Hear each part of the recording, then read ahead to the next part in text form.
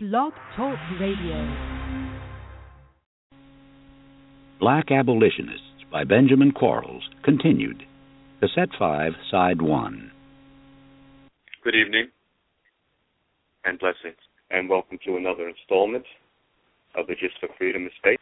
This show is produced by acclaimed historian, educator, and author Leslie Gist, and serves as our weekly live online discussion to celebrate the African American experience by honoring all the people, past and present, black and white, who, with faith and focus, are preserving our rich history through literature, the arts, the skilled trades, and the humanities. We thank you for joining us tonight, and we'd love you to be a part of tonight's discussion by calling in with your comments or questions to 347-324-5552.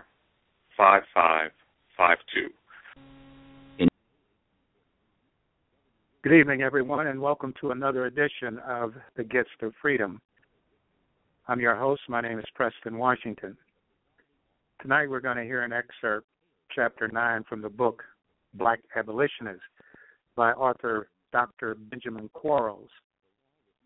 And we'll be listening to Chapter 9, which is going to talk about the Vigilance Committee that was formed to help protect blacks, adults, and children from kidnappings that would have taken them back into slavery. And Benjamin Quarles was a prolific writer. He published 10 books, 23 major articles, and hundreds of shorter pieces of various sorts. And at least 4 of his books attained national significance. And a contemporary of his by the name of David Ruggles was so inspired by his writing that he advocated for self-defense and the need for African Americans to organize and establish their own, quote, remedy for justice. And in 1835, Ruggles and other black abolitionists formed the Committee of Vigilance. You might look at that as a hybrid of the Black Panthers and the NAACP today. And their function was to protect free blacks and recently escaped slaves and to fight slave catchers and kidnappers. An excerpt from Chapter 9, and I'll quote, Richard Riker, and that's who Rikers Island is named for in New York City, who lived from 1773 to 1842, a lawyer and eventual judge who saw black folks on the lowest social level possible. When 7-year-old schoolboy Henry Scott was seized as a fugitive slave from his classroom, the kidnappers forcibly brought the terrified child before Richard Riker, who was a magistrate of New York City, claimed the boy was property belonging to a white slaver. So we're going to get into some detail here in the book, The Black Abolitionist, by Dr. Benjamin Quarles, Chapter 9. And we'll get it queued up here and for you to listen to. Conspicuous services in the early 1850s, following the passage of the Fugitive State Law. New York City was the headquarters of another racially mixed group to assist the runaway slave, the New York State Vigilance Committee. Founded in 1847 with the Quaker Isaac T. Hopper as president, but with a membership over 50% Negro, the committee assisted 166 fugitives during its first 6 months. In 1848, the committee was reorganized with white philanthropist Gerrit Smith as president and Charles B. Ray as corresponding secretary. One of the committee's accomplishments during its first year was the instigation of action in the federal courts in 9 cases in which a person was held as a slave in a slave state, even though he was entitled to his freedom by the laws of the state. From January 1851 to April 1853, the committee assisted 686 former slaves, many of whom received little more than periodic counseling, but of whom 38 were freed after being brought into New York City by their reputed masters. Upstate New York had 2 interracial slave-assisting organizations, although the one in Albany might well have been called the Myers Vigilance Committee. Its guiding spirit, Stephen Myers, held few meetings, although he acted in the name of the committee. That Myers was able and honest muted any criticism. At Syracuse, the abolitionists founded the Fugitive Aid Society with Jermaine W. Loguin as its manager. Engaged in helping runaways since 1850, Loguin devoted full time to the work beginning in 1857. He wrote letters to the local newspapers, urging their readers to hire fugitives in their shops and on their farms. How many jobs he found for the more than 300 slaves that passed through his hand cannot be known, but it earned for Syracuse the title of the Canada of the United States. Loguin's good work in Syracuse was overshadowed only by that of William Still in Philadelphia, the secretary of the General Vigilance Committee. This organization had a predecessor, the Philadelphia Vigilance Committee, which was founded in 1838 and was in existence 6 years. This parent group was interracial on paper. 11 of the 13 members of the first so-called Standing Committee were whites. But the president was Purvis, and the agent, executive secretary, was another Negro, Jacob C. White. After 1839, the monthly meetings were no longer attended by whites, so that the committee was all Negro in its operations and increasingly Negro in its personnel. This committee assisted some 300 fugitives a year, its high for 1 week, the first week in September 1842, running to 26. It dispatched the fugitives to Canada or to David Ruggles in New York. The committee expired in 1844, although many of the former members, Purvis, White, J.J.G. Bias, Daniel Payne, and Stephen H. Gloucester among them, continued to assist slaves in an individual capacity. The successor of this pioneer organization, the General Vigilance Committee, was more consistently interracial. Robert Purvis was made chairman of the new organization, 7 of whose 19 founders were Negroes. But most importantly, black William Still was made chairman of the 4-member acting committee, thus becoming the executive secretary of the organization and its dominant figure. A more resourceful and hard-working operator could hardly have been found. The full scope of Still's activities may be gleaned from his 780-page work, The Underground Railroad, published in 1872. In this fact-crammed, semi-documentary work, Still reproduced scores of letters from workers in the field, such as Joseph C. Bustill from Harrisburg describing the beginnings of the local Fugitive Aid Society. Still exchanged fruitful letters with such white supporters and colleagues as Thomas Garrett in Wilmington, Sidney Howard Gay in New York, Levi Coffin in Cincinnati, and Hiram Wilson at St. Catharines in Canada. Still received scores of letters from fugitives he had helped, such as the one John J. Hill sent from Toronto. "I am as free as your President Pierce, only I have not been free so long. It is true that I have to work very hard for comfort, but I am happy, happy." The General Vigilance Committee aided hundreds of black bondmen, the number running to 495 from December 1852 to February 1857. But the episode that Still was least likely to forget was the delivery of Henry Brown, shipped in a box from Richmond to Philadelphia by Adams Express. When the shipment reached the anti-slavery office, Still, one of the 4 receiving agents, pried off the lid. Whereupon the marvelous resurrection of Brown ensued, wrote the author in The Underground Railroad. Rising up in his box, he reached out his hand, saying, "How do you do, gentlemen?" It was well that Underground Railroad work had its rewards, for there was no lack of problems, a need for funds ranking first. As in the case of all other anti-slavery operations, money was in short supply. The 3 major sources were Negroes, a sprinkling of whites, and a core of women's groups on both sides of the Atlantic. Negro giving was fair to good. The $284 raised by the New York Vigilance Committee from January 1, 1839 to May 23 of the same year came almost wholly from Negroes. The racial identity of one of its donors in 1837 could hardly be mistaken. George Jones, who had contributed $12.50, was dragged to slavery by an order from our city recorder, according to the committee's first annual report. Many members of the committee pledged themselves to contribute 50 cents a month, and in cases of dire need, the members advanced money out of their own pockets. At its annual meetings, the committee passed the hat, the average collection running to $75. In Detroit, the bulk of the money of the Vigilance Committee seems to have come from collections taken up at meetings, particularly at call meetings growing out of quick-breaking incidents.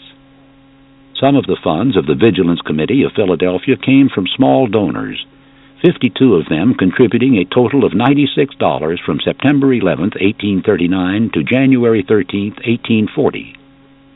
This committee also solicited from Negro churches, and it held soirees, raising $42 at one of these held in June 1841. At Rochester, the Negroes systematically aided their hunted brethren, wrote William C. Nell to William Lloyd Garrison on February 19, 1852, having just held a donation festival on their behalf. At Syracuse in January 1859, the manager of the Fugitive Aid Society, Jermaine W. Loguin, received a financial contribution from 30 of the escaped slaves for whom he had gotten jobs, some of them adding a personal gift to him, such as an engraved sugar spoon or butter knife. To put something into its ever-exhausted treasury, the New England Freedom Association sponsored juvenile concerts, charging a small fee at the door. On one desperate Sunday in August 1846, the association sent delegates to 5 of the colored churches in Boston, succeeding in raising a total of $23. Some of the support of the vigilant groups came from white donors. In 1840, the New York Committee received $25 from Arthur Tappan and $10 from John Rankin, both New York merchant abolitionists. At Albany, Stephen Myers could operate independently of his committee because he had only to call upon 3 wealthy whites for whatever monies he needed. Upon assuming the presidency of the New York State Vigilance Committee in 1848, Gerrit Smith authorized the committee to draw upon him for $500 for the year's operations. On occasion, a collection for Underground Railroad operations might be taken up at an abolitionist gathering, Harriet Tubman receiving $37 from such a source at Framingham, Massachusetts in July 1858. Raising money for fugitive slave assistance had its appeal for wives and mothers. In New York, the Negro women held annual fairs at the Broadway Tabernacle for the benefit of the Vigilance Committee. An admission fee of 12.5 cents was charged, thus guarding against a poor sale of the useful and fancy articles on display. Many of the women who conducted the fair also worked for the committee by collecting a penny a week from friends. At Syracuse, a group of women busied themselves in soliciting food, clothing, and money, channeling their collections to J.W. Loguin. The women of Philadelphia outstripped all others in the work. Over a 4-year span, the Colored Women's Association made donations for fugitive slave work, giving $50 in 1851.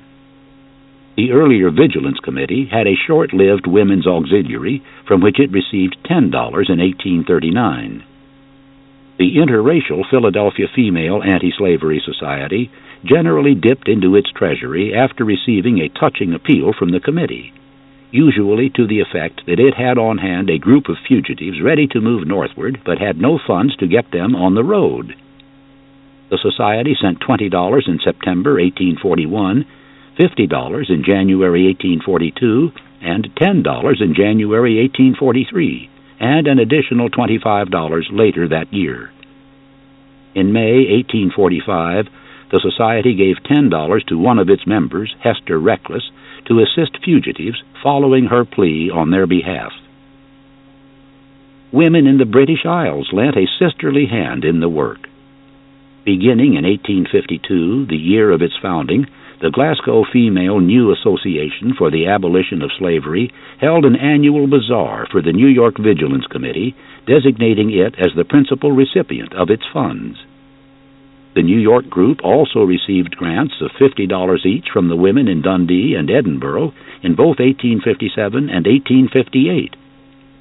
The Rochester Friends of the Fugitive received $100 in 1857 from the Edinburgh Ladies' New Anti-Slavery Association.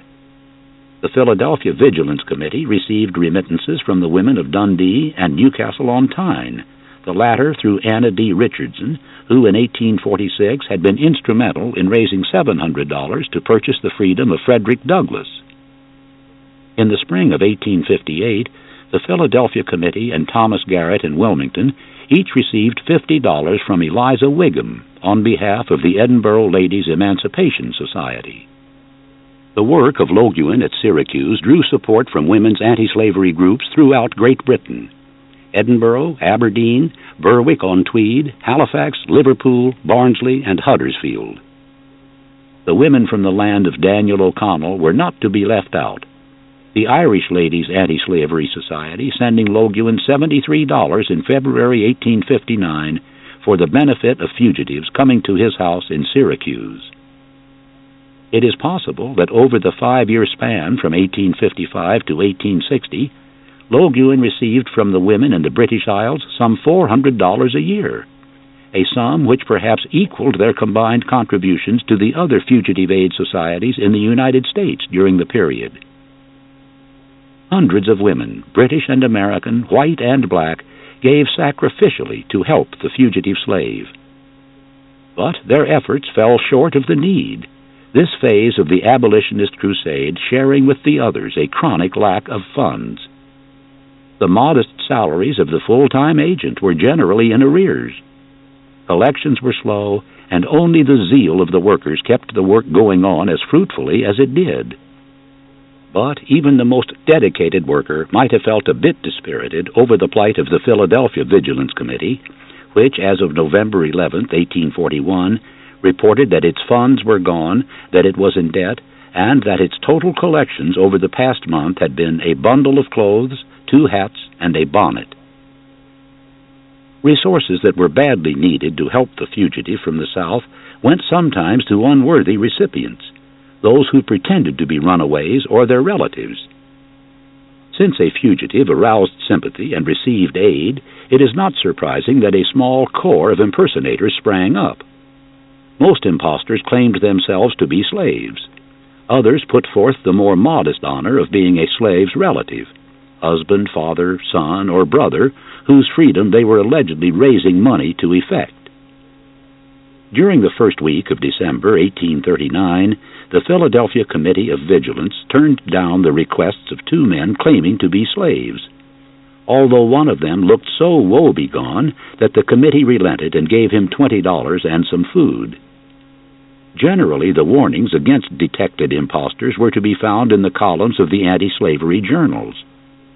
At Hartford, in the summer of 1845, James W.C. Pennington advised the public to be on guard against one James Thompson, who was passing himself off as a slave from Lynchburg, Virginia. Early in 1850, the abolitionists of New York City were alerted about one William Johnson, an alleged fugitive in search of his alleged spouse. Johnson was all the more reprehensible for having recently deserted a real wife. Late in 1855, an anti-slavery weekly gave a personal description of one O.C. Gilbert, who was pocketing monies he collected for fugitives. Gilbert was a large, robust man, 5 feet 9 inches, of dark brown hue, practically bald and quite bow-legged. "Let all the papers pass him around," ran the warning.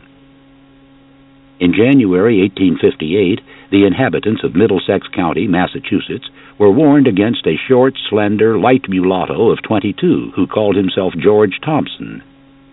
Namesake of the British abolitionist, this strolling knave, George Thompson, had already collected $15 from sympathizers in Leominster.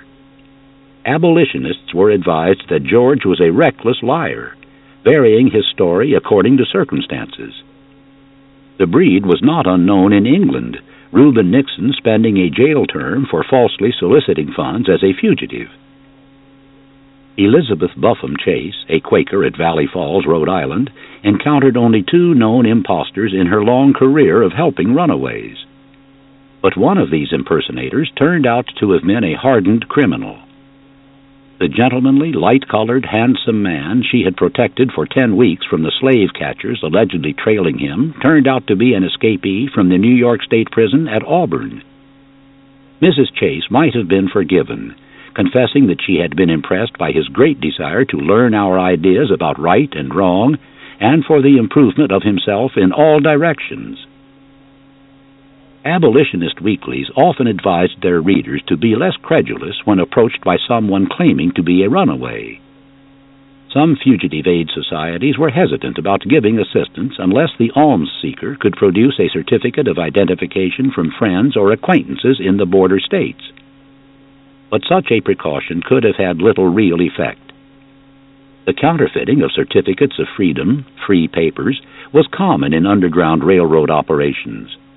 Hence, a person who chose to become an impostor would have found it no real obstacle to borrow this technique and proceed to acquire forged letters of introduction. To the friends of the fugitive slave, there was one class more hated than the impostors, and this was the informers, those who could be bribed to reveal the whereabouts of a runaway. Levi Coffin, head of the Underground Railroad at Cincinnati, found that not all Negroes were to be trusted in fugitive slave operations. But such a group of betrayers of the slave remained very small, in part because of the adverse publicity given them, and in part due to more forceful action. Dating from its origin, the Negro press printed the names of black informants. Freedom's Journal listing those of Moses Smith, formerly of Baltimore, and Nathan Gooms of New York in its issue of November 7, 1828. The mere appearance of these names in the columns of the weekly was a sufficient deterrent to the other informers whose identity the editors threatened to reveal. When Martin R. Delaney was editor of the Pittsburgh Mystery, he was sued on 2 occasions for charging Negroes with having assisted the slave catchers. A Negro who assisted the slave catchers ran the risk of bodily harm, as 2 of this ilk found out in Cincinnati. Robert Russell decoyed a fugitive to a wharf where he was seized by his master's agents. But before Russell could enjoy his informant's fee of $10, he was tarred and feathered by a group of young Negro men. In August 1858, 2 runaways were betrayed by John Brody, who had promised to assist them in returning to Covington, Kentucky, to effect the liberation of relatives. Brody's treachery nearly cost him his life. He was seized by a group of Negroes who proceeded to give him 300 blows with a paddle, a stroke for each dollar he was supposed to have received from the slave catchers. Only the presence of the influential Henry Highland Garnett saved Brody from further punishment. The badly mauled informer delivered himself to the police authorities to be placed in jail for safekeeping. In Jefferson County, Indiana, an informer was whipped within an inch of his life. During the court trial, it was impossible to get any Negro to testify against his floggers. Telltale Negroes were dealt with harshly because Underground Railroad work was hazardous enough as it was. Whether black or white, in the North or South, the benefactor of a fugitive slave ran a variety of risks. Imprisonment was an ever-present threat to those whose theater of activity included the slave states, as some Negro operators could ruefully attest. For journeying into the South to recruit runaways, Samuel D. Burris was placed in jail at Dover, Delaware, for 14 months. He was then auctioned off as a slave to serve for 7 years, but his abolitionist friends arranged to have him purchased by a dummy. Elijah Anderson of Indiana died in 1857 at the state prison in Frankfort, Kentucky, where he was serving a term for conducting fugitive slaves across the state line. For the same offense and at the same penitentiary, Oswald Wright of Corydon, Indiana, served a 5-year term. Samuel Green, a local Methodist preacher at Dorchester County, Maryland, who attracted public attention upon receiving a sentence of 10 years for possessing a copy of Uncle Tom's Cabin, was actually being punished for his suspected aid to fugitives, the original reason that brought the search party to his house. David Ruggles, executive secretary of the New York Committee of Vigilance, had to stay on the alert lest any attempt be made to assault him. He took the precaution of changing his lodgings periodically, but this did not save him late one night in January 1837, when a small group attempted to force open his door, possibly with kidnapping in mind. In 1838, Ruggles was jailed for 2 days on the charge that he had harbored Thomas Hughes, a slave charged with felony. At Columbus, Pennsylvania, Negro businessmen William Whipper and Stephen Smith risked no bodily harm or jail sentence for secreting slaves, but 2 attempts were made to set fire to their lumber yard. Whites who were made to suffer for assisting fugitives received public expressions of sympathy and esteem from Negroes. Amos Dresser, who had received a public whipping in Nashville in 1836, allegedly for distributing abolitionist literature, received a different reception later that year at Theodore S. Wright's Presbyterian Church and at a crowded call meeting of the New York Committee of Vigilance. Daniel Drayton of the schooner Pearl, who spent over 4 years in jail for making arrangements to smuggle 77 slaves from Washington to New York in April 1843, was an honored name among Negroes. The Colored Ladies' Anti-Slavery Sewing Circle of Canandaigua sent him $7 and an effusive letter, the latter described as being exceedingly gratifying to the feelings of Captain Drayton.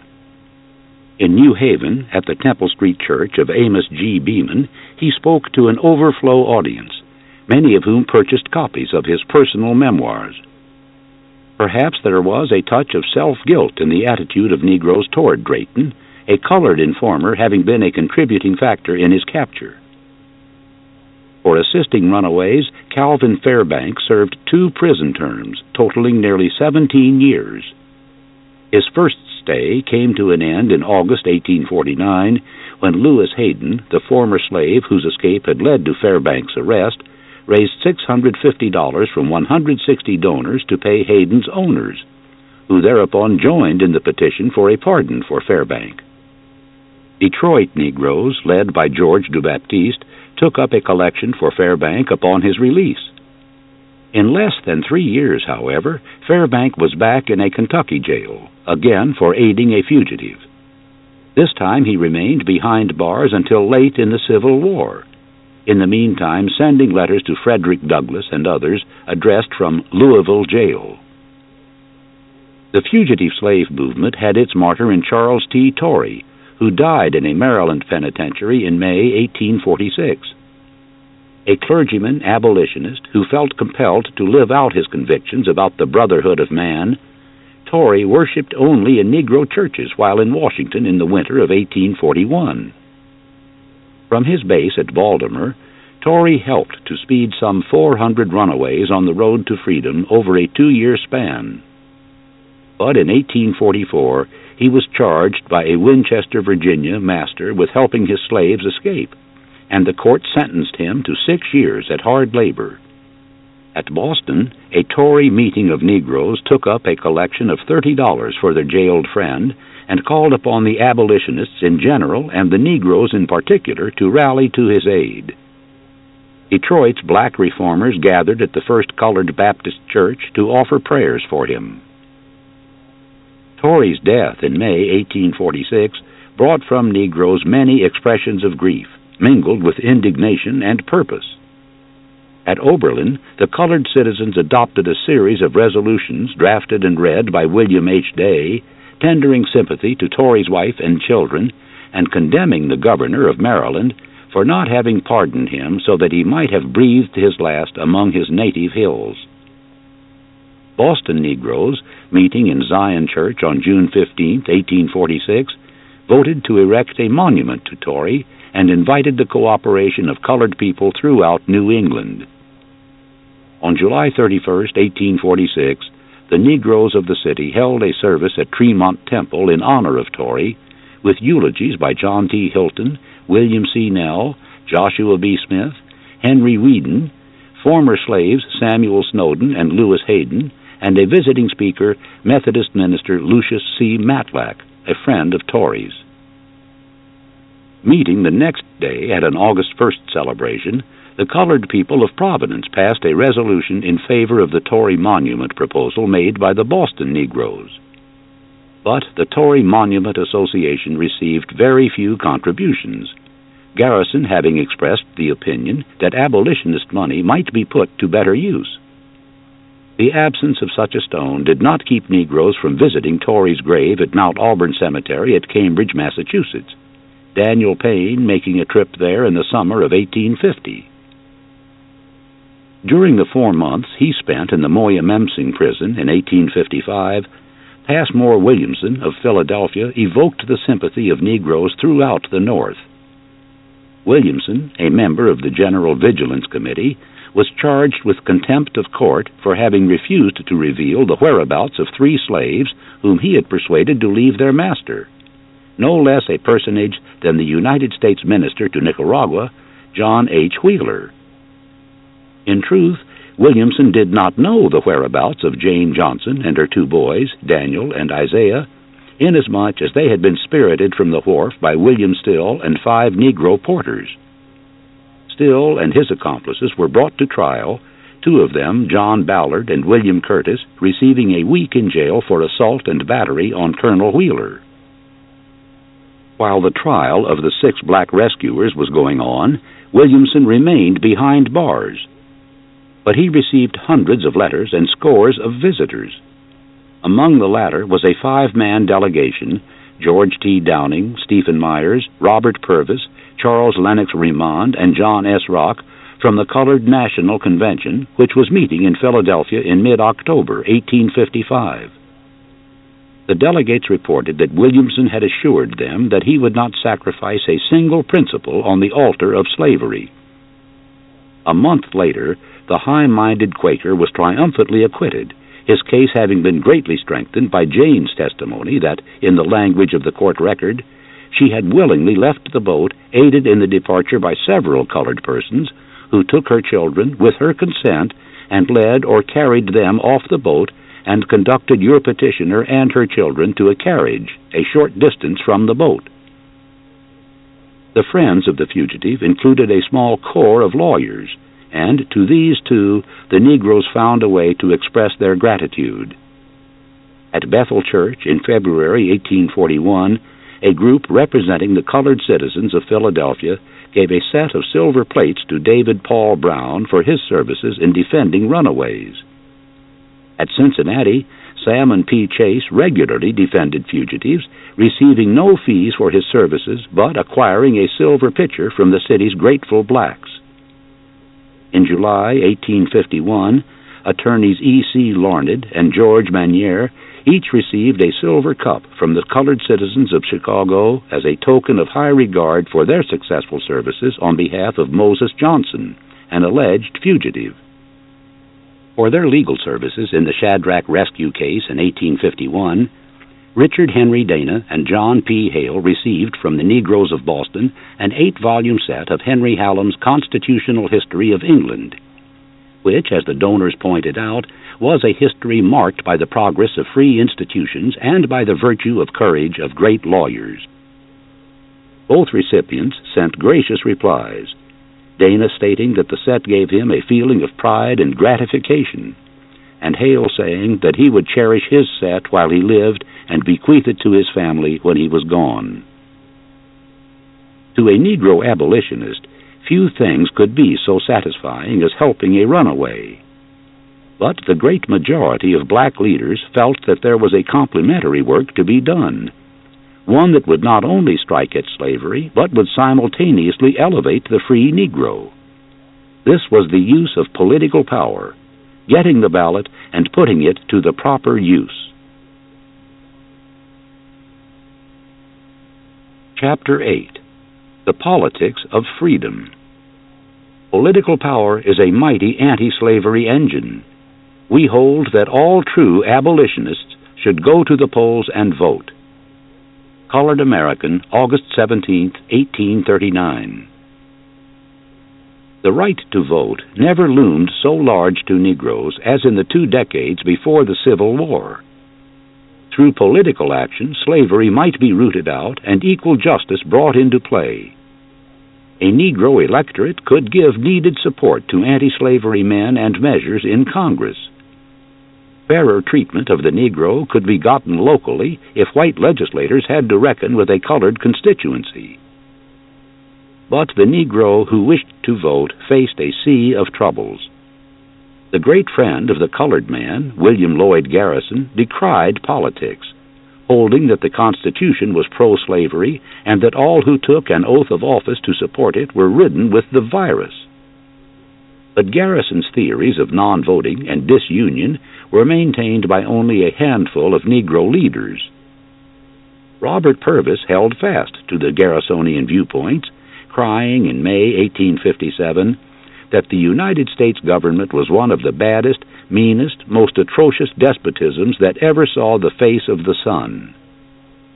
During the same month, Charles Lennox Remond, in a debate with Frederick Douglass at Shiloh Church in New York, argued that the Constitution was pro-slavery. But in 1848, Remond had temporarily abandoned his non-voting stance when he cast a ballot for Stephen C. Phillips, Free Soil candidate for governor, justifying his action on the grounds that Phillips had favored larger appropriations for Negro schools. If the great majority of Negroes could not support Garrison's views on politics, they could sympathize with his single-minded devotion to the principle of non-voting. But what left them unsympathetic and stirred up was the lukewarm reaction toward Negro suffrage that characterized the majority of the voting abolitionists. Ahead of their times in some important respects, the abolitionists nonetheless were in the main much like other Americans of their day when it came to political equality for the Negro. The freedom of the slave, yes, but to stand at the polls on a par with the black man, this was another matter. The friends of the colored people took part in anti-slavery work as a matter of duty, wrote the San Francisco correspondent of Frederick Douglass Weekly, but they were no more likely to believe that Negroes were naturally equal to whites than they were to believe that chalk was cheese. Many white abolitionists shared the common belief that political equality would lead inevitably to social equality, something for which they were not ready. Another discouragement for the vote-minded Negro was the legal barrier. By 1860, equal suffrage existed only in New England, excluding Connecticut. In the remaining states, the Negro was barred outright from the polls, or, as in New York, faced with a property requirement. Colored men found their exclusion particularly galling, since it came during a period in which voting rights were being expanded.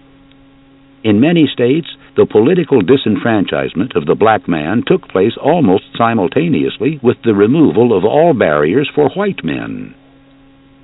This conferring of the ballot upon the white working man brought a special problem to the Negro, for it added to the electorate a class which opposed his advancement. The white mechanics and workers in the North feared the Negro as a labor competitor, and this fear was well known to politicians. Increasingly, therefore, the voteless black man became a whipping boy for office seekers pandering to race prejudice. In 1855, a Negro San Franciscan likened the colored people of California to a beast of burden by which political demagogues rode into power. Participation in political life would not be easy for Negroes. This they knew. But the outlook was not wholly bleak. The colored people would have to bear the brunt of the battle themselves, but they knew there were some whites, men of influence, if small in number, upon whom they could count. And best of all, politics and political parties were in a state of flux after 1840, and out of the new equilibrium might come a new niche for the Negro.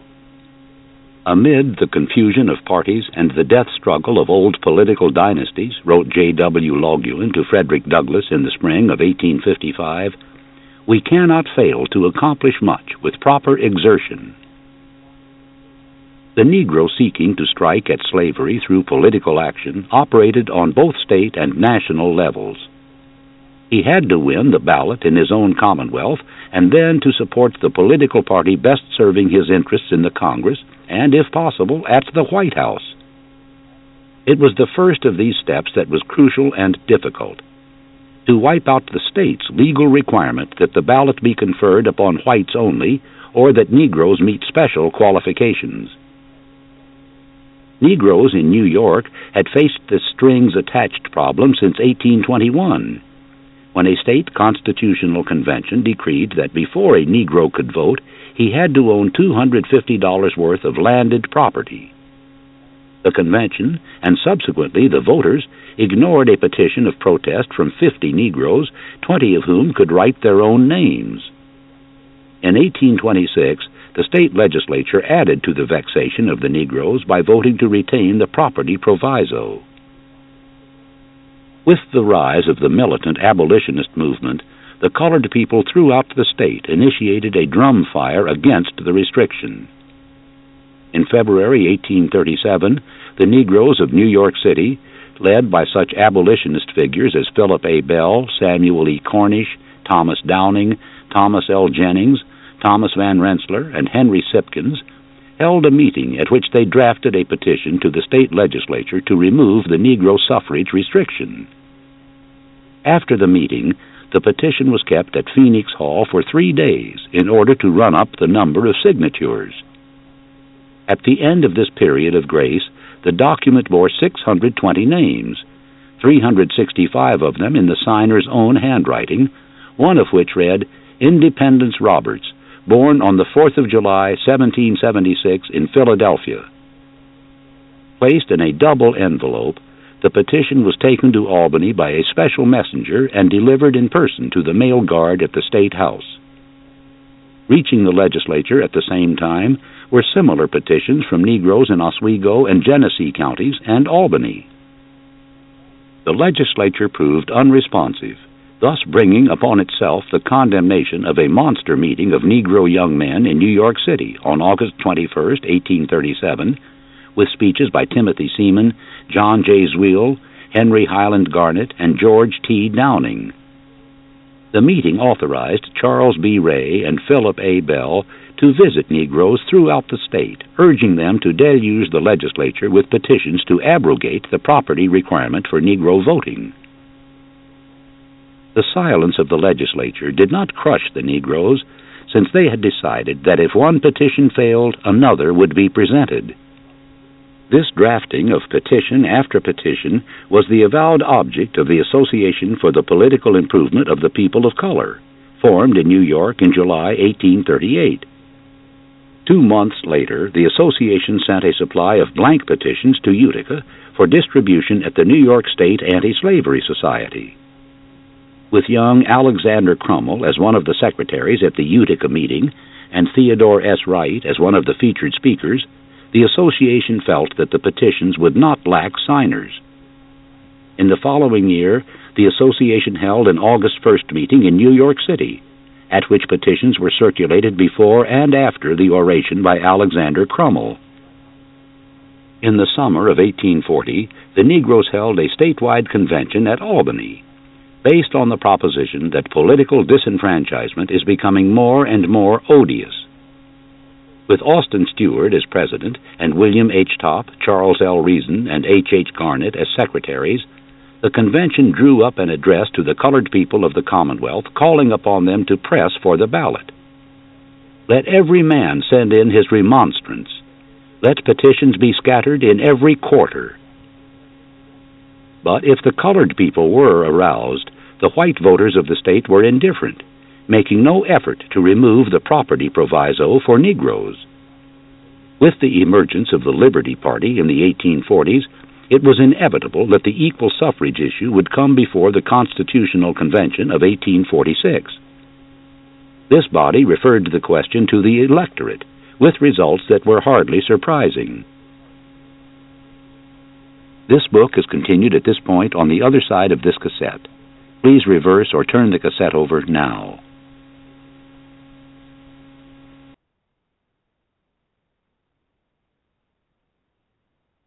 You can say something if you like.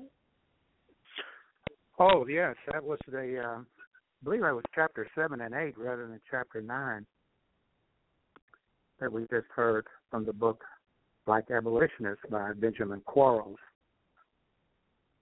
And as you could hear from that presentation, from that reading of the book, black folks were very, very involved in their freedom and very involved in their protection of that freedom once they got to New York City, Eastern Seaboard, on into Canada, and collected money, their own money, although the organization was made up of a great deal of Caucasians.